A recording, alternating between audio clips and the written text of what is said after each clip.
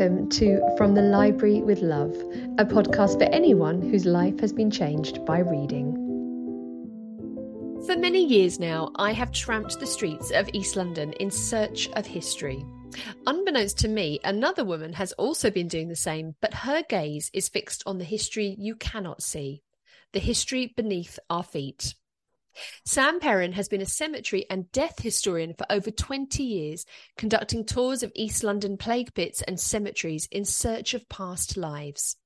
She holds an MA in Victorian Studies from Birkbeck, University of London, and is currently researching the mass burial sites of epidemic victims. Welcome to the podcast, Sam. Thank you very much, Kate. It's an absolute pleasure to be here, and I'm absolutely delighted to be on your podcast. Oh, as am I to have you on, and I have so many questions. I barely even know where to start. But I'm going to kick off actually by asking how you become a death historian, because it's not one that crops up with the school careers advisor often, is it? No. I never expected initially to end up being a historian at all, to be honest with you. How I got into this was it was just over 20 years ago now. I was living in a house and I really enjoy gardening, and my housemate at the time was an ex-landscape gardener, so the only sort of things that we were allowed to do with the garden was taking out all the weeds from the pond and doing all the dirty work. So I thought, well, I'm going to sign up for landscaping duties at the cemetery that was closest to me, which happened to be Highgate at the time. And they essentially said, well, look, we don't really need landscapers. We're actually in desperate need of tour guides. And my brain at that point just went, absolutely not, because I used to be pathologically shy at that point. And I ended up doing it. I think with repetition and just the excitement of discovering new things, I think that's of history. And, also volunteering at the place and doing tour guiding, it's a treasure trove of social history. So that's essentially how I ended up being a cemetery and death historian. I love that. And I love the fact that the job itself, or we can't really call it a job, it's a vocation almost, is helped you to, you said you were pathologically shy. What brought you out of yourself, in a sense, because you had to become more public facing and tackle that fear of, I don't know what, being around people or public speaking? What was that? I think I still get it now to an extent. I mean, before the beginning of each tour, I still get a sense of nervousness and anticipation, but in a good way. But I think it's definitely, if anybody listening does, suffer from shyness and would like to overcome it, I highly recommend becoming a tour guide, because it definitely gives you the confidence to speak to people. And there are other sort of gifts, I suppose, if you look at it that way. You can sort of assess an audience and also determine, I don't know, based on the people on your tour, for example, what you can include, what you perhaps shouldn't include. So it is very much a case of becoming a lot more aware of dealing with people and becoming more attuned. Yeah, I love that, because I'm the same. I mean, I was chronically shy as a child, and that's why I became a writer, I think, because I love to sort of just lose myself in other worlds. But then suddenly having to write a book, you actually have to talk about it, and that therein becomes another thing. So it's really interesting to see how, in a sense, the dead helped you to come out of your shell in its most rawest form. I never thought of it like that. You're absolutely correct. Yeah, I suppose that's absolutely spot on. I love this concept as well of a cemetery being a treasure trove of social history. And I think that's absolutely true, of course, because it's past lives and the dead have so much to tell us. What is your fascination with the dead? What do you think they can tell us about who we are? That's a really good question. I think in a lot of respects, and I keep finding this again and again, it definitely has cemented home to me that history repeats itself over and over and over again, whether it be from a political sense or anything else for that matter. History just keeps repeating itself. And I think something else that I find very interesting about researching the dead is that in some instances you can walk past a headstone that has absolutely nothing to go on. Nothing, a name, a date. And when you research them, you think, oh my God, if I blinked, I would have missed this headstone. And this person led a remarkable life. And nothing's memorialized in that headstone. And I just find that sense of all of their accomplishments being there to discover incredibly exciting. I love that. That actually sent a little chill up my spine, the thought that we walk past these gravestones that are covered in lichen and kind of moss and the names long worn off. And yet we all lead extraordinary lives in our own way, don't we? And that all these people there have been forgotten, really. Unless you're incredibly notorious or famous or whatever, you're going to eventually be consigned to history. So why do you think that we dress death up as macabre, and why is it shrouded in mystery when surely it's one of the very few things in life guaranteed to come to us all? I've been thinking about this a lot recently, actually. And the first reason, and it's something that I bring up on some of my cemetery tours, is that I think particularly after the First World War, if I go back to the Victorian period, for example, I think people were very much more hands-on when it came to dealing with their dead. If somebody would die in their house that they were born and grew up in, their body would be displayed on the kitchen table with their family surrounding them, where they'd have visitors come in and see them. They would be taken care of by their nearest and dearest. And I think since the First World War going forward, I think a lot of those responsibilities have been passed out and outsourced to people like undertakers and morticians and in some cases embalmers. So I think the connection that we once had, that physical connection that we once had with the dead, has now subsequently been cut off. So that has created an aura of, I don't know, I suppose mystery to a way, but also fear. It's fear of the unknown. And then from a second perspective, and this is something I thought of recently, we now live in the digital age. And I think with sites like Instagram, for example, I'm not having a pop at them, by the way, but yeah, I mean, I think that there is such an emphasis on the aesthetic and everything being beautiful and pretty and lovely to look at. And, you know, living in an age too where we are encouraged, particularly as women, to live longer, look younger. And I think that there's this sense of death and decay is brushed under the carpet in favor of the aesthetic, a physical aesthetic. And I think that that indeed has contributed to people associating death with being something that's sinister and spooky. And as you rightly said, it is something that will happen to every single one of us at the end of the day. That's really interesting perspective, Sam. I never thought of it that way, but you're absolutely right that we're all encouraged to stay younger for longer and be youthful, vital, and age is not, in a way, it's sort of, I think maybe things are changing slightly, but age is frowned upon, isn't it? Don't get old. You know, we worship at the temple of youth, don't we? And we don't like to think that it could happen and will happen to us. So I suppose death is the end conclusion of that, isn't it? Well, I mean, if you look at, recently I picked this up on telly, actually, if you look at interviews with older, more accomplished actresses, some of them do actually say, you know, you get past a certain age and you think roles are going to come to you and they don't. So that's just one small example.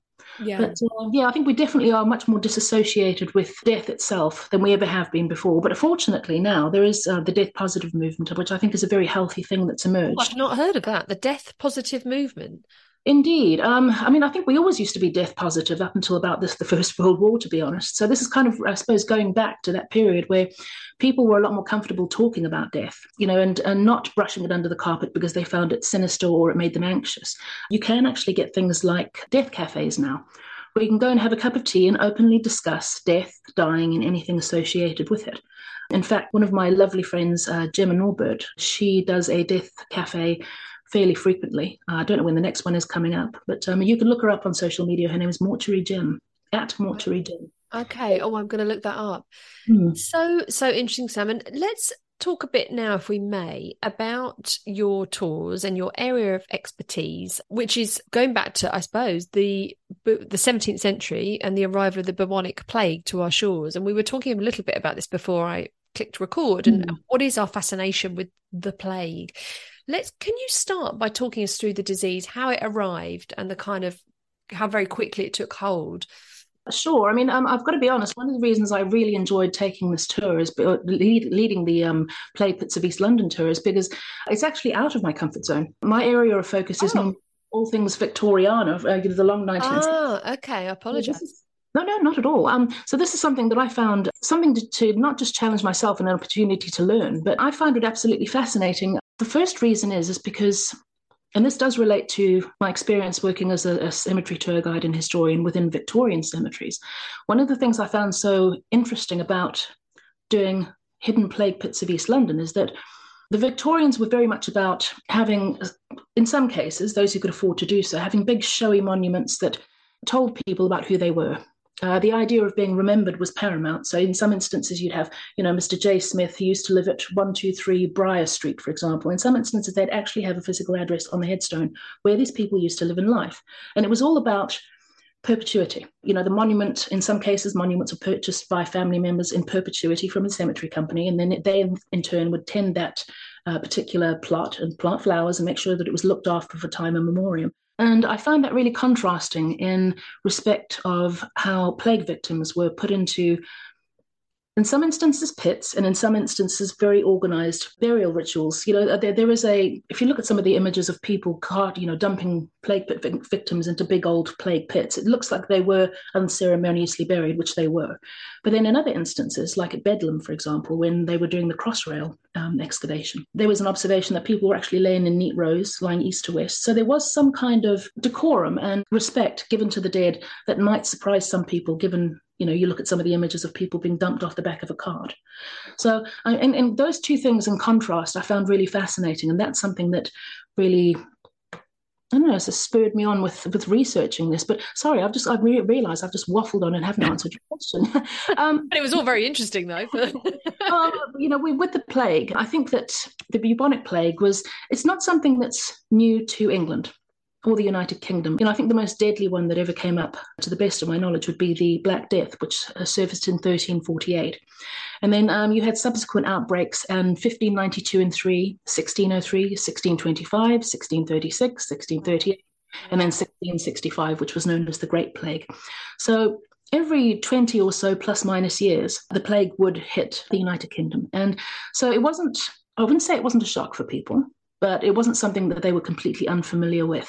Now, it arrived in the UK. One of the first places that it was said to have really hit London hard was St. Giles. So that was later going to be the space for St. Giles Rookery in the Victorian period. But it was a place in London that was absolutely poverty-stricken. Hygiene back in the 17th century, oh my goodness, when I was researching this, it was absolutely appalling. I thought the Victorians were bad. Oh no. The early modern period was absolutely horrendous. And this is one of the things, or the reasons why the plague flourished as it did, because people would dump, human waste, animal waste, food scraps, which in turn would attract rats. And then the fleas, which contained the bacterium Mucinous pestis, would then attach themselves to all of the pets, and hence it would spread that way. And with there being so much filth in the streets and these small, poverty-stricken alleyways, the plague very quickly made its way from St. Giles through to even more poverty-stricken areas like Whitechapel and Stepney. And that's the areas that were hit the hardest during the bubonic plague in London, to the best of my knowledge. As with everything pertaining to disease, unfortunately, it seems that the areas that were poor were often hit the hardest. Of course. As it is now, as it was then. Quite, absolutely that. How did people first realise that they had the disease? Well, this used to manifest itself, first of all, with fever. That was one of the things that would come through. There are actually 3 different kinds of plagues. This is something that I learned whilst researching. There's the bubonic plague, which affects the lymph nodes. There's the septicemic plague, which affects the blood. And then there's the pneumonic plague, which affects the lungs. Now, the pneumonic plague, I believe, is the most deadly of the 3. But the symptoms for the bubonic plague included fever. You'd often get delirium. You'd have painful swellings in the lymph nodes in the neck, the pits, or your armpits rather, your groin. These were known as buboes. And after a period of time, the buboes would turn black, which is how I suspect the plague was called the Black Death back in the 14th century. You'd also have things like vomiting, muscle cramps, coughing up blood. It's hideous, absolutely horrendous. And usually death would occur within 1 week of the first symptoms. But for the first few days, sometimes you wouldn't be symptomatic at all. Apparently, Daniel Defoe, as well as Samuel Pepys, cover this incredibly well. If I may, I'm just going to steal a little bit out of... Yeah, please do. This is taken from a Journal of the Plague Year by Daniel Defoe, and it says, "The plague, as I suppose all distempers do, operated in a different manner on differing constitutions. Some were immediately overwhelmed with it, and it came to violent fevers, vomitings, insufferable headaches, pains in the back, and so up to ravings and ragings with those pains. Others with swellings and tumours in the neck or groin or armpits, which till they could be broke, put them into insufferable agonies and torment, while others, as I've observed, were silently infected." And apparently what he's talking about with the tumours, apparently when you pop them, this did provide some kind of relief. But I can't imagine that really helping to making it less contagious. Probably more so, yeah. Absolutely. And untreated, the bubonic plague progresses to septicemic plague, which infects the bloodstream. And then if that's untreated, the pneumonic and septicemic have a 100% mortality rate. But how did they treat it, though? I thought there was no treatment for it. Oh, I'm so glad you brought this up, because in researching this, there are some of the things that I've come across that are, they seem like madness now. But back in the day, I think people genuinely believed in... You see, I think what we have to bear in mind here is that the era in which the Great Plague took place was still one of religious fervor. You also still, with that in mind, you also have to bear in mind that a lot of people were also incredibly, incredibly superstitious. So, for example, at the end of 1664, in December actually, this is just an example, a huge comet was seen shooting over London, illuminating the skies. And this in itself was deemed to be a harbinger of doom, a really, really exceedingly bad omen. People genuinely believed that this was going to bring something, awful. It was 6 months later that in fact actually happened. Not that it was the comet's fault, but I'm just using this to demonstrate a point. What people used to do was, for one example, was that they used to collect urine and put lavender and also treacle and mix that up and use that as a tincture and drink it, which might seem absolutely repulsive, but for whatever reason, people believed that this would help cure the plague. Unfortunately, with a lot of the plague doctors, nobody actually appointed those guys. Did you know that? No, self-appointed experts. Absolutely that. You've nailed it. Self-appointed experts. So, but the odd thing is that in many instances with the plague doctors themselves, they used to wear those horrible masks with the beaks being filled with very sweet-smelling things because people generally believed that the plague and many other diseases was caused by miasma. Do you know what that is? Is that like in a cloud in the air, like exactly airborne contagions, I suppose? Yeah, and I mean they weren't wrong in that. By miasma, I think this was a term used up until the Victorian period. It was bad odors and odors of decay. So they believed that other diseases would thereby be caused by miasmas. We'll be back after a quick break. Do you ever wish you could sit in on a conversation with some of your favorite authors and listen to them talk about their writing process, their path to publication, and of course, their newest novels? Hi, I'm Marissa Meyer, best-selling author of The Lunar Chronicles, and I would love for you to check out the Happy Writer podcast, where every week I talk with other writers about books, craft, inspiration, and how to bring a little more joy into our lives. The Happy Writer is available wherever you get your podcasts, or find us on Instagram at Happy Writer Podcast. Really? So it would almost like draw bacterium into this cloud, if you like. Exactly. And so in many instances, what the people during the Great Plague did was they started fires because they believed that they were cleansing the air. Londoners used to carry amulets and charms containing the poison of the toad to ward off the plague. They also had remedies like a daily teaspoon of treacle mixed with urine, believe it or not. You could be bled by leeches, which I believe was a very common way of dealing with any kind of disease, generally speaking. You sniffed a sponge soaked in vinegar. Now, vinegar is something that I've come across numerous times in researching this, and that it was viewed as being somewhat of a disinfectant. So when there were towns and small villages that had contained themselves in order to self-isolate, I guess. In order to get food, what they used to do is they used to wash the money in vinegar and leave it on a rock. It was called a plague stone, I believe. And then they would have kind people who come and drop off food and take the money from them. So they try and purify the money before handing it over to people, supplying them with food and other supplies. That's quite interesting. So vinegar was like the sort of that their equivalent of hand sanitizer. Yeah, I guess it was when you look at it that way. Exactly. Yeah. To it in their defense, I mean, I know hairdryers weren't invented then, but at least they didn't have somebody suggesting they blew hot air up their noses. I'm not going to mention any. Yeah. Bursting buboes, that was another one. And drinking fortified wine, of course it was. This is apparently according to get so that you could sweat it out. Now, one doctor apparently advised avoiding the following foods: the boiled herbs of cauliflowers, cabbage, coleworts, spinach, and beets, which is odd because those things are all very highly nutritious, vitamin rich. Yeah. More advice was overfill not your bodies with meat, which is hard of digestion, for it breeds ill humours. Now, humours was another thing that people at the time believed oversaw your health system. In other words, it was blood, phlegm, black bile, and yellow bile. And it was believed to affect your whole being, from your health and your feelings down to your looks and your actions. And if your body was imbalanced of these four humours, you would then fall ill.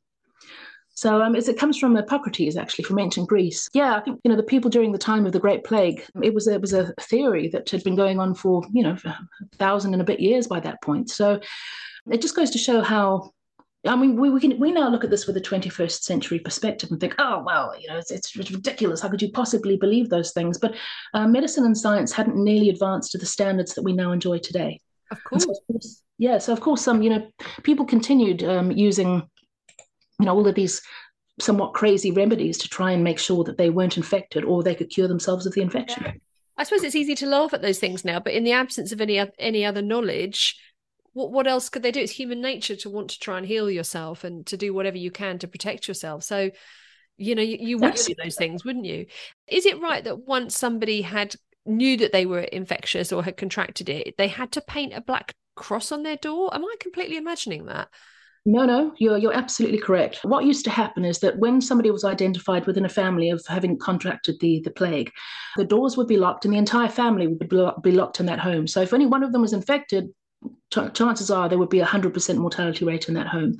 They would paint a giant red cross on the door and God have mercy upon us, painted over the city. There's actually a wonderful painting that you can find online if you put in sort of crosses, plague, a Google image, and you can see it gives you a very, very good idea, as well as like all the smoke in the streets. I mean, it must have been incredibly eerie if you think about it, because you had the watchers who would essentially watch the homes to make sure that nobody would escape, because people did try and escape. When they realized the finality of being locked in there with somebody infected, you can imagine people went hysterical because they realized they were going to die. Yeah. So apparently some watchers were assaulted. Came across one unsubstantiated story of a watcher being killed as somebody so desperate to make their escape from their home. And they used to sit outside and essentially make sure that nobody got out. So you have the watchers. Then you had this, I believe they were called seekers, who would go out and identify the infected homes. Then you had the plague doctors wandering around, giving all kinds of so-called cures. And then you had these smoke-filled streets. And amongst that, you had a very eerie silence because, a large number of the population was either dead or had left London entirely to go out to the country to avoid being affected. And then you had this screams and the noises of the dying. You had the screams and, fear and panic of the people still alive trying to get out. So it must have been somewhat like a horror film, walking through. You painted such an evocative picture there. I was in that street as you were saying that. I could imagine, the eerie silence punctuated by the screams and those self-appointed people in society, the watchers and the seekers. It sounds like a horror film. Exactly. You took the words out of my mouth. That sounds exactly like a horror film. And then imagine walking around and you just happen to bump into a plague doctor. I can't think of anything more terrifying other than catching the disease itself, to be honest with you. And then, of course, thrown into that, you have the death carts that used to sort of rattle over the cobbles, and would they ring a bell to announce that it was coming to bring out your dead? Mm-hmm. That's another thing. The cartwheels going over and the clip-clopping of the hooves and all of this stuff. I think it makes a very evocative scene to try and place yourself into. They were called cartmen. And this is another thing, interestingly enough, I came across good old Samuel Pepys. He's given such an amazing insight into life during the plague. Apparently there was a curfew of 9 p.m. and that didn't stop him going out. So he got out and, went around. But he was saying that when he first encountered the houses in St. Giles, he went and saw, the Red Crosses, et cetera, or at least it came to his knowledge. He went out and bought some chewing tobacco. And this is what's interesting, and this does relate to the cartmen, because a number of the pictures of the cartmen that I came across with illustrations carrying the bodies of the dead, picking them up, dropping them off into these mass pits, they're often seen as smoking because they believed that the smoke was actually good for you. They encouraged children to smoke because they believed that it was to cleanse the air of anything bad. So if you look at some of these pictures, you can actually see them exhaling smoke with a cigarette in their mouth. And Samuel Pepys himself went and purchased some chewing tobacco to chew and or smoke, whichever he did, because he believed that this was something that would repel the bacteria. So fascinating. God, I'm immediately, I want to go and read Samuel Pepys's diaries on the extracts on the plague, because what an evocative picture that you've painted and he writes. So you say that St. Giles was one of the worst affected areas, and of course, the poorer areas like Whitechapel and Stepney. So can you talk us through some of the lesser known plague pits in London? So, for example, I was fascinated to hear that Sainsbury's in Whitechapel, which is a place I've been to many times, is built over a plague pit. Is that correct? Do you know what? I'm really glad that you asked that, because that's a reported or purported plague pit. But I went online and did a little bit of homework, and I don't quite know where the story originated that Sainsbury's in Whitechapel was built over a plague pit. I can tell you this, it's definitely built over what used to be the Albion Brewery from the 19th century. Now, I came across a report. It's an archaeological monitoring and recording summary that was done by an organisation called Archaeological Solutions. And they did this monitoring and recording at number 1 Cambridge Heath Road, which is Sainsbury's. And I'll just read you a very short excerpt. It says here, no human remains or any other evidence of the 17th century plague pit was found, and the site had clearly suffered significant truncation in the past. There's also a very small excerpt of that does say they did find evidence of the brewery being there, but nothing purporting or related to the plague whatsoever. So in a weird way, it was kind of nice to have that dispelled as being... Okay, that's interesting. So that's a myth. So where are some of the areas that we can say with some certainty that there were plague pits? Well, one of the most interesting places, it's Finsbury Pest House and Plague Pits. Now, if you go into Old Street, there's a little street that comes off just Old Street, very close to where the Argos is. And if you go up that road, it's now known as Bath Street, but it was formerly known as Pest House Row. Now, what is a pest house? You might be wondering at this point. I am. There were buildings that were built on the outskirts of town for sufferers of diseases to avoid the infection of others. So they were also known as plague houses, fever sheds, and pest hospitals. So the pest house in Finsbury Fields, it was an area known as Finsbury Fields, and that was used repeatedly in the 1603, 1625, and 1655 outbreaks. So that was, something I find really macabre. There's a lovely image that you can find online if you put in Finsbury Fields, plague pit, or pest house. There's a lovely illustration of somebody being carried in by two men on a stretcher. And as they're passing that, in very, very close vicinity to the pest house, there's a huge big plague pit. So can you imagine being carried in there and actually seeing the place where you knew you were going to end up? Oh, God. It's very sobering. It is. And you say that, is it true that there are tens, if not thousands, of plague pits dotted around modern day London? I read that somewhere. That might be wildly inaccurate. But how many would you estimate? Or that we know of at any rate? Oh, my word. This is a very difficult question for me to answer, because one of the things that I found as evidence with the, Sainsbury's and Whitechapel is that some places purported to be a plague pit were not. And then you have evidence that, even somewhere like a park that we now sit on and have lunch on a Sunday afternoon, enjoying the sun and the sunshine, 9 times out of 10, it was either a parish churchyard or in some instances it was a plague pit. When researching this, again, toward the end of the tour that I've been taking, one of the stops was going to be, the Whitechapel Sainsbury's. But then further along, I just happened to find a park. I can't remember the name of it off the top of my head, but it's very close by. And it memorializes a young man who I believe was the victim of racism. Yes. The name of it, sorry, I've got brain fog. I think he was called Ali. I can't remember the name. I'll have to look it up. But he was murdered by the National Front, I think, wasn't he? Yes. In the 1980s, terrible victim of racism. Absolutely. And that park often was referred to by people that I interviewed for as research for my Second World War based novels as Itchy Park.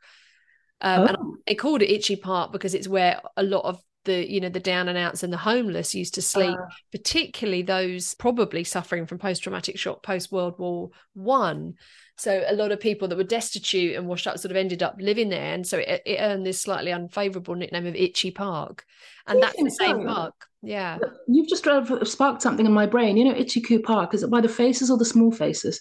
I'm wondering whether that has any bearing on that particular... Probably. I think Itchy Park is a kind of generalisation. I've heard other parks it's not specific to Whitechapel. I've heard other places referred to like that. I think it's just a place where people that were just washed up, destitute, homeless, penniless ended up living, because in the absence of a welfare state, what else could they do? I think particularly veterans of the First War. So that's interesting. So that park... that's something that I did come across that said it's supposedly the church that park used to be attached to was apparently also used as a place where plague victims were received. Now, the thing is, I think it was going to be very difficult to determine with absolute accuracy until an archaeological dig has been conducted on every single one of these purported plague pits. Until then, unless you find, human remains, for example, it's very difficult for me to tell because I'm not an archaeologist. But that said, I'd imagine that there are far more than we think they are. And I think they're going to be in places that will likely surprise us. So as I say, one of the things that I found astonishing about this tour whilst researching it is that we are literally walking over the dead. London is like a deathly layer cake. Bunhill Fields, for example, that's where my tour actually kicks off. Bunhill Fields is an amazing spot because it is literally been witness to London's evolution for centuries. And I mean, that, for example, was reported to be a Saxon burial ground going back centuries. Then shortly after that, you had the clearing out of St. Paul's charnel house, thanks to the restoration of the monarchy. And all of the bones within the charnel houses were then taken to Bunhill Fields and dumped. I think it was it 1,000 cartloads of human bones dumped there. And that's why Bunhill gets its name, Bone Hill. And then on top of that, you have the Dissenters Cemetery as it was born. And then later on, you had the plague. Now, apparently, Bunhill Fields was supposedly consecrated for the reception of plague victims, even though it was a nonconformist burial ground. But for some reason, I've never been able to prove that it has or it hasn't. Some people have said that it actually never ever was used as a plague burial. Now, I find that astonishing, because why wouldn't you? You know, parish churchyards filling up, and any open ground was open game for people being, received there as a plague pit. So why wouldn't Bunhill Fields? But I suppose the point I'm making with all of this stuff is that it is layer upon layer upon layer of centuries of death. So, and I think London really is the city of the dead in that respect, because, just going back to the term I used earlier, it is like a layer cake of death. That is such a way of putting it, a layer cake of death. And I suppose it is all those layers of history. It's such an ancient city, isn't it? It stands to reason that we are walking and living upon the dead in London. And where is Bone Hill? Bunhill. It's in Old Street. Bunhill Fields Burial Ground. It's very close to Old Street Station on City Road. Gosh, I'm gonna have to go and pay attention to that. Oh God, I love it. And Blackheath as well. Is this a myth, or is that named after the bodies buried there? In researching this, I have. That's interesting you should mention that, because somebody asked me about this on Twitter recently, and there was a report from was it a nearby historical society, that they found no evidence of it being a plague pit, but apparently it was called, according to some people, Blackheath Park, because of the black in it pertained to the Black Death. So I'm not 100% sure about that one, but from what I can recall, I mean, anybody's welcome to sort of pipe up and chip in at this point and correct me if I'm wrong, but I believe that it isn't. Okay. Oh, that's interesting, because again, that's I think if most people would say Blackheath, oh yeah, that's a place where they dump the bodies of, plague victims. How are the ones that we do know, and we can say with certainty that are plague pits, how were they discovered? Is it often that, for example, with the Crossrail excavations, they found, various significant sites of interest and so forth. How are they generally uncovered? Well, I'll use an example from one of the stops on the Plague Pit tour. It's called Gower's Walk, and it's very close to Whitechapel. It's just off the main road. And that was excavated, I think, in 1893. Now, what it used to be was a Mr. Sheen's burial ground. I've got stories about Mr. Sheen. He's an absolute ne'er-do-well, for the lack of a better term, but he was a 19th century undertaker who used to run this burial ground. I'm guessing it was one of the ones that was renowned for being disgusting. I could go off on this on another separate note, but a lot of the parish churchyards then and burial spaces were absolutely disgusting. And he owned this, and allegedly it had been said that there had been a plague pit underneath it. And in 1894, later on in the same century, there was an excavation that was done to knock down the tenement housing that was there and build a warehouse for a local wine merchant. And they uncovered, I think, about 200 skulls. No evidence of any coffins or coffin handles or anything like that. 200 skulls and a multitude of bones, but no coffins, which I find astonishing, because I researched Mr. Sheen and found that in many instances, he got into a lot of trouble with the law, by the way, but in many instances when he was reported about his burials, they were actually buried in coffins. So that's one that is a bit of a mystery to me. Because is he like some sort of charlatan of death, Mr. Sheen? He's one of my nemesis of the 19th century when it comes to burial reform and ne'er-do-wells. You mentioned as well Aldgate, that had some significance. The Aldgate is it's St. Botolph's Aldgate Station. Now, Daniel Defoe goes into this, and he describes, although what I think needs to be done in this instance is a pinch of salt must be liberally sprinkled over some of the stuff that Daniel Defoe did, or said rather, about it. But it says, and this is describing the pit, or the alleged pit at Aldgate Station. A terrible pit it was, and I could not resist my curiosity to go and see it. As near as I may judge, it was about 40 feet in length and about 15 or 16 feet broad. And at the time I first looked at it, about 9 feet deep. But it was said that they dug it near 20 feet deep afterwards in one part of it, till they could go no deeper for the water. For they had, it seems, dug several large pits before this. For though the plague was long coming into our parish, yet when it did come, there was no parish in or about London where it raged with such violence as in the two parishes of Aldgate and Whitechapel. And you can find, and again, another illustration online that demonstrates the Aldgate plague pit, the alleged Aldgate plague pit. But something I found very interesting about this is that they did discover in St. Botolph's, the actual church itself, they found the mummified remains of a 12-year-old boy. And this is another image that you can find on the Wellcome image collection is amazing. It's such a wonderful repository. But the print is an exact representation of a boy said to be about 12 years old who was found, and I'm quoting this, erect with his clothes in on a vault under St. Botolph's Aldgate Old Church in the year 1742, and is supposed to have been shut in at the time of the plague in London 1665, as the vault had not been opened from that period till the time above mentioned when the church was pulled down. The extraordinary circumstance of this boy is that his skin, fibres, and intestines are all dried, and very little of his bones appears, and weighs about 18 pounds. He is in the possession of Mr. J. Rogers, number 2 Maiden Lane, Wood Street, London. And then it says that the print may be had, price 2 shillings, with a ticket for a sight of the boy. Now, Rogers was a coal merchant. And I know that, the churchyard next to the actual church, or the churchyard attached to St. Botolph's, was definitely used as a plague pit.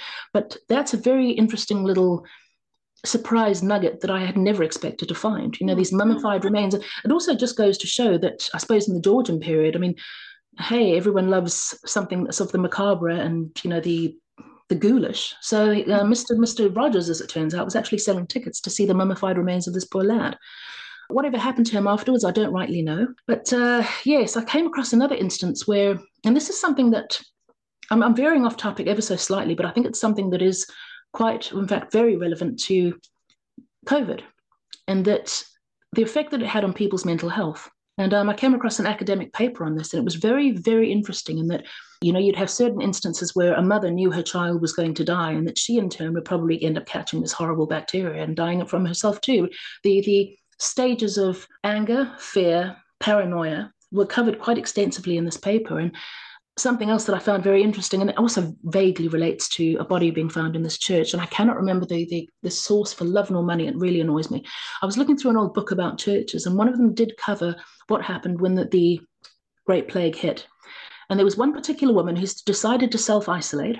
She took enough food with her into the vaults of the church, closed herself in, didn't come out for 2 weeks, and by the time that she'd emerged, the entire village had been dead except for one other person. And she went back and stayed for the remainder of her life back in that church vault because she couldn't accept that she and one other were the only remaining people out of an entire village. That is so fascinating. And it's something that I found, again, and I think this has only come to the fore in our lifetime thanks to COVID. I don't want to say thanks to COVID, that's completely the wrong term. No, but our understanding is more aligned now. We have more perhaps empathy and insight into how it must have felt for them, because we've all, we're lucky, aren't we, of course, because we have the medication and the, the access to advanced medical care and science. But fundamentally, we were going into isolation. We were dealing with an unknown epidemic for the first time in our lifetimes. Absolutely that. And, I think the effects on people's mental health are still far reaching now. The same can be said for the Great Plague. I can't imagine, losing most of the people that you knew and loved. And it killed such a high percentage of the city. I believe it was, somewhere near 20%, although some of the figures claim that it could be higher because people often went out into the country, those who could afford to do it. So a lot of the recorded deaths never recorded inside London, or the bills of mortality. Have you heard about those? No, what's the bills of mortality? They were essentially a report that was published by the government every week, because the government actually did have a bit of a plan. It was a vague plan, but they did have some kind of, plan of action in place based on previous plagues. So every week they'd publish a bill of mortality, and in it they would detail how many people had died in London that week and what they died from.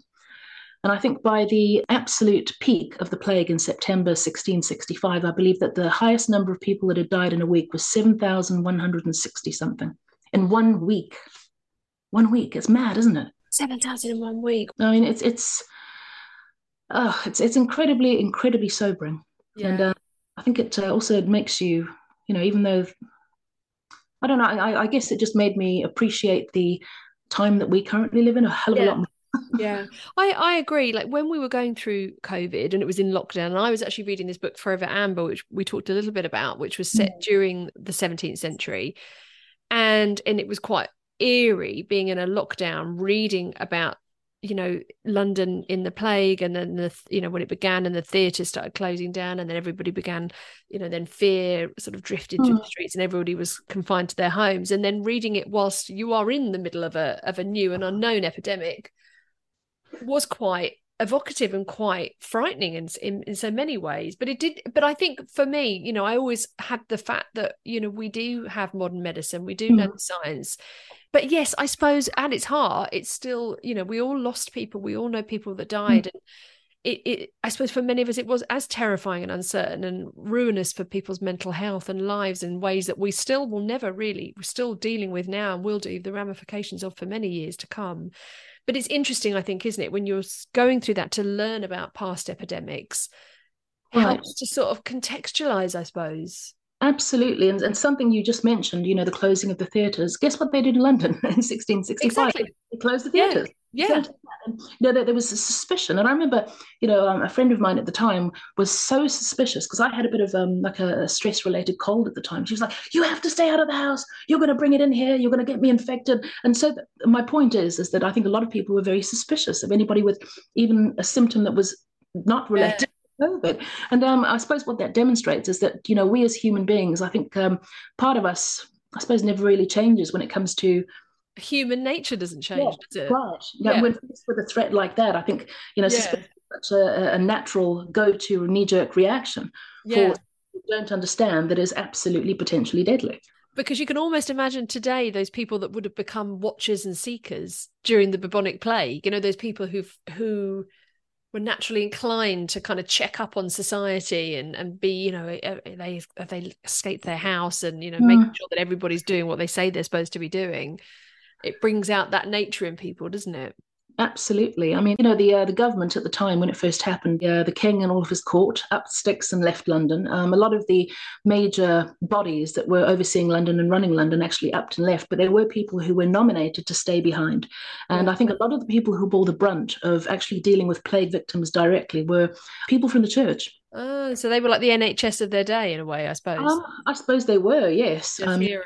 People used to flock to them for guidance and advice, and why are we being why is God doing this to us? Because that makes sense. Yeah, they believed that the plague had been brought upon them because of man's evils. That was one of the reasons that they also believed that this had happened. And but one thought that did occur to me as you were talking, and it's interesting to sort of look at the different roles in society. But what about the lot of the person who had to dig the plague pits? Who was an average plague pit digger, for want of a better word? Who were the people the grisly job that must have fallen to them to dig these god-awful pits, and how hard that must have been? Like there were no bulldozers, they were presumably just digging them with spades. Who were they? Were they paid? Maybe we need to look that up. Maybe there's a novel in that, the plague digger, the plague pit digger. I think absolutely. And I can't imagine a worse job. I really can't.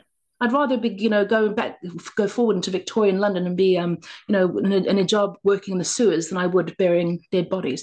I did come across a couple of interesting stories going way back before I conducted any of this research, where it was said that some of these guys were reported to have, stolen rings off corpses. And I'm not trying to paint all of the grave diggers with the same kind of brush, of course, but yeah, it's. Again, in some of the pictures that I have actually seen, if you look at them very carefully, some of the illustrations, again, all of those men are smoking cigarettes in the hope to ward off. Yeah, close to so much death. Of course you would, wouldn't you? You would do whatever you could to protect yourself. But what a grisly job. I can't imagine anything worse, quite frankly. No. Well, I feel like we've taken a little dive into the bubonic plague there, and in that cheery little chat. Let's move on to cemeteries. Tell us about your tours, because you run these wildly successful cemetery tours. How many hours would you say you spend a month in a cemetery? Oh, goodness. For research purposes or for pleasure? That sounds ghoulish, for pleasure in a cemetery. But again, thanks to for COVID, cemeteries, I think, have become a place of, well, I wouldn't say recreation, but a place of contemplation where one can go and enjoy the wildlife. And I think since that, walking around a cemetery has become a lot more common because people wanted to get out and get fresh air without encountering other people, in the vicinity. Yeah. No, my editor, we were talking recently about what we did during lockdown to survive. And she said, oh yeah, I used to go to Tower Hamlets Cemetery. And she said, I know it sounds weird, but I found it strangely restful. And I would sit amongst the graves, and she said I really enjoyed it. It was a peaceful, quiet place of contemplation, reflection, which is what you were sort of ties into what you were saying. I mean, one of the things that I found, a question that's come up repeatedly over the years is, oh, do you not find it weird or spooky? Does it not make you afraid of walking around there? And, my stock response to that would be, I'm more afraid of the living than I am of the dead. With good reason. The second point is that all you have to do is open your eyes and read some of the headstones, and what comes across overwhelmingly is the sense of love and loss in that cemetery. It's not a spooky place. The feelings and or the memories of the dead by their relatives come through loud and clear when you look at some of those headstones, and the sense of love is overwhelming.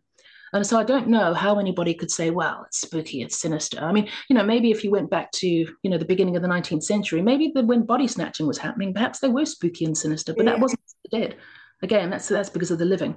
But I do find them wonderfully cathartic places to wander around, as well as being filled with a lot of wildlife. Yeah, that's true, actually, isn't there? And especially in London, foxes and squirrels and all sorts there. I was going to say, but abundance of bird life and insects. And in many respects, I think they do offer a lovely green, biodiverse sanctuary to go wander around in. And I'm so pleased in a way that because of the pandemic, cemeteries have come to life, as it were, if that makes any sense. Yeah. And they deserve to, don't they? Absolutely. And I'm glad that they've been brought to people's, consciousness as being a place to go and have a wander around and enjoy the silence and enjoy taking in the atmosphere, because, that's what the Victorians did when the garden cemeteries were built.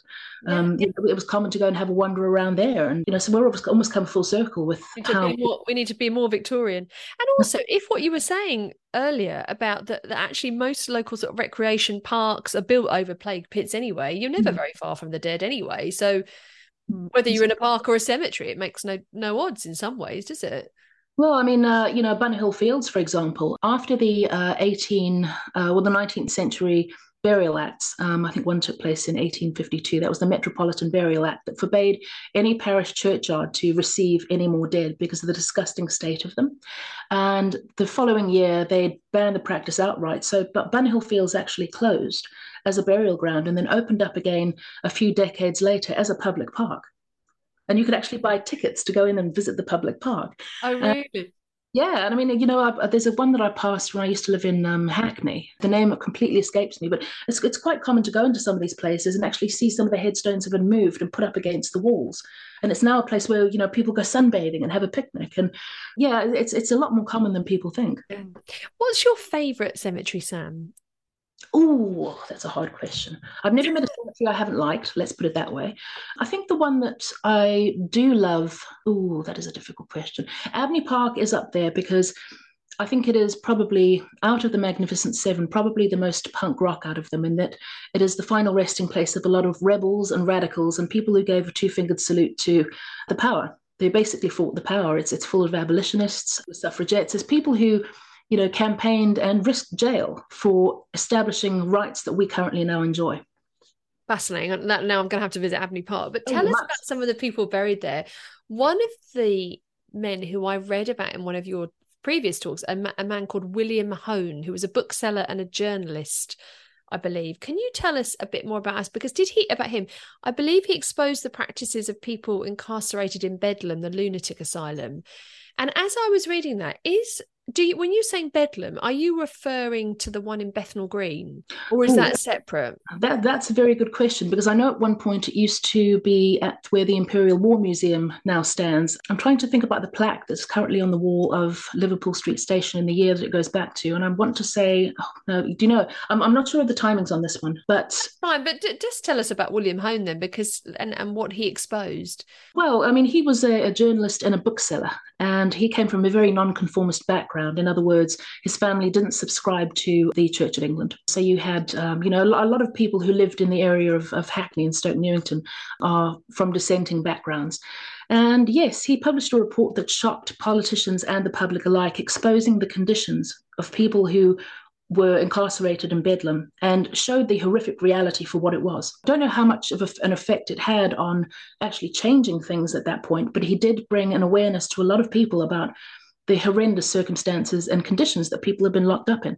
And I respect him for that. I suppose it's one of the first instances of investigative journalism, really. Yeah, how interesting. So there he is buried. He's buried in Abney Park.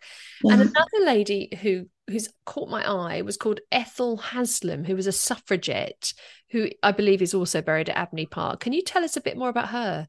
Oh, I love her so much. She walked the walk. She talked. And I love that you love her. No, she's absolutely fascinating. She was part of I believe she was the secretary of the Ilford branch of the WSPU. And what I enjoy about her is that she had an expanse of interests, but she never backed down. In fact, she was thrown into Holloway for a period of time and was put into solitary confinement. And I think the reason she was put into solitary confinement is that when she was arrested, she broke every one of the 24 windows in her cell and they were sent to solitary confinement. And she refused to wear the prison garments. She refused to do the hard labor. So she basically gave a nice big two-fingered salute to the powers that be. She also gives a very harrowing account of the woman being force-fed from the cells surrounding her and the howls that they made and the noises. It's very difficult to read, to be honest with them. She was only force-fed once herself and then released shortly after that. But she gives very interesting first-hand accounts of what it was like to living there. And I also love the fact that her parents supported her so much. One instance where she got, her speciality was smashing windows. Because you had meeting interrupters, you had people who would, set paintings on fire, bomb the post box, whatever the case may be. But Ethel was a window smasher. And she smashed the windows of a small local shop. And in turn, her father started receiving postcards delivered to their home saying, I think they were taunting the suffragettes in a very, not very nice way and saying, we're going to come and get you, etc., something along those lines. So Mr. Haslam wrote to the local newspaper saying, we have in fact received these cards. And my response is going to be that if you're welcome to come around to my house and break my windows, but on condition that the men who do this get the same punishment as the women do for doing the same thing. And I was like, yeah, Mr. Haslam, you rock. Well, she's a remarkable woman then. And one more lady that you also flagged up, a lady called Rebecca Jarrett, who was a former prostitute who's also buried at Abney Park, which seems to, like you say, seems to have more than its share of radicals and rebels. What's her story? Well, she was a former prostitute, as you mentioned. She was actually saved by the Salvation Army, who they're one of the, or two of the, there are many headstones and graves in this owned by the Salvation Army in Abney Park, but she was effectively saved. And there was a particular campaign started by W.T. Stead, the journalist. He had decided to do an expose for the Pall Mall Gazette about how easy it would be to procure a young girl for the purposes of prostitution. Now, bearing in mind that prostitution, I think in those days, operated on an almost industrial scale. And so he purchased a young girl by the name of Eliza Armstrong. She was 12, I believe. And into this whole big thing, the scheme, plot, they roped in the Salvation Army. They also had the help of Rebecca Jarrett, a former prostitute, who we've talked about. And yes, in essence, he wanted to prove how easy it was and how sinister the world of child prostitution was. Because back in those days, the age of consent wasn't 16, it was 13. And as a result of the articles that they published in the Pall Mall Gazette, it was a series of articles called The Maiden Tale of Modern Babylon. Yeah, they did like a weekly, it was a serialized, I believe. And the outrage from the public about the ability that he was actually able to purchase a young girl for the purposes of prostitution shocked and horrified people. And he actually got arrested, as did Rebecca Jarrett, for child abduction. He got 3 months, I believe. Rebecca Jarrett and some of the other, there was a madam called, oh God, her name escapes me now. But they all got 6 months, amazingly. So a little bit longer. But yeah, I mean, again, her contribution to that in setting all of this up and being the person who connected the Salvation Army with people from her previous occupation. They actually ended up having the age of consent changed to 16 because it was the House. Do you know the House of Lords? It was put forward to them, I think, 2 or 3 times to raise the age of consent to 16, and every time they denied it. Isn't that interesting? The House of Lords. Well, what does that tell you? I wonder why. It's so interesting that we're talking, and these are just 3 that we've plucked from Abney Park Cemetery, and I'm sure there must be so many more that you say, we learn nothing in history. And yet if we look at just a handful of the people buried there and the extraordinary contributions they made, how much we can learn from history and therefore how much we can learn from graveyards and cemeteries. Absolutely that. I mean, just to touch very quickly back on William Hone, he's probably one of my, it's hard to, I feel like I'm picking a favourite child. Do you know what I mean? William Hone is, again, I think the reason he was probably the most infamous was that he was arrested for, I think it was impious sedition and something libel, where he and Cruikshank had worked together to produce some publications that ridiculed the government. George IV's government, and George IV didn't have a very thick skin, so he arrested him for 4 charges of impious libel and seditious act. But yes, he was arrested for that, and he spent numerous months defending himself, making apparently his trial was a cause célèbre at the time, and he attracted 1,000 people to Guildhall to watch him defend himself, which he did for 6 hours a day. But the thing was, he reduced the audiences to tears, but they were tears of laughter because he was so funny. And essentially, it's created an amazing standard for the freedom of the press, because he was essentially released, let go and acquitted. And after that, he continued publishing more very anti-government, poking. He didn't use bombs or guns. He used humor to dismantle the entire government. And I think that's another reason why he's a remarkable man. And I suppose you could call him the Georgian version of somebody like Jonathan Pye, for example, or Have I Got News for You? Yeah. He was like the sort of founding father of journalism, then, I suppose. Yeah, well, I suppose a satirical journalism aimed at the government. Absolutely. Yeah. So many extraordinary stories. We've really only scratched the surface of it as well. Sam, if people wanted to have listened to this and would love to join one of your tours, how would they go about it? Well, funnily enough, if you don't mind me mentioning it, today is apparently Small Business Saturday. And I have just started up my own tour guiding company focusing on the deathly side of London. You can reach me on social media. I don't have a website up and running yet, but I will be doing so shortly. You can find me on something like Twitter, or X as it's now known. I'm at Miss Sam Perrin, and my tour guiding company is called Tempus Fugit Tours. So if you look up at Tempus Fugit Tour, with no S, I didn't have enough space for that, you can find me there, or just put in Samantha Perrin Cemeteries, and there are ways and means of tracking me down online. So I'll put all the links in as well into this. Thank you. How kind. Sam, I cannot thank you enough. That has just been a fascinating delve into the past. We don't have enough time, really, unfortunately, for me to ask you all the questions that I would love to, but you have been absolutely enthralling. I have loved listening to you talk about this. So many ideas for novels and books that keep sparking every time you say you bring up a new character or a new house. But I think you'll make me look at cemeteries in a different way now. And I think what you said about a cemetery as a place filled with love is my sort of takeaway from that. I think I will go and walk amongst those graves and think actually of the love and the lives, that the precious lives that were lived there and are commemorated there. So maybe it's a way to just sort of rethink the way that we view cemeteries and the people buried there. So thank you for that. I really must thank you. And thank you for your time as well. I know what a busy lady you are. So I really hope that you enjoyed that conversation. If you have any questions or comments about any of the topics raised in our conversation, or perhaps you have a story you'd like to share, then do get in touch via my website, Facebook or Instagram, details of which are all listed on the podcast. Thanks for listening.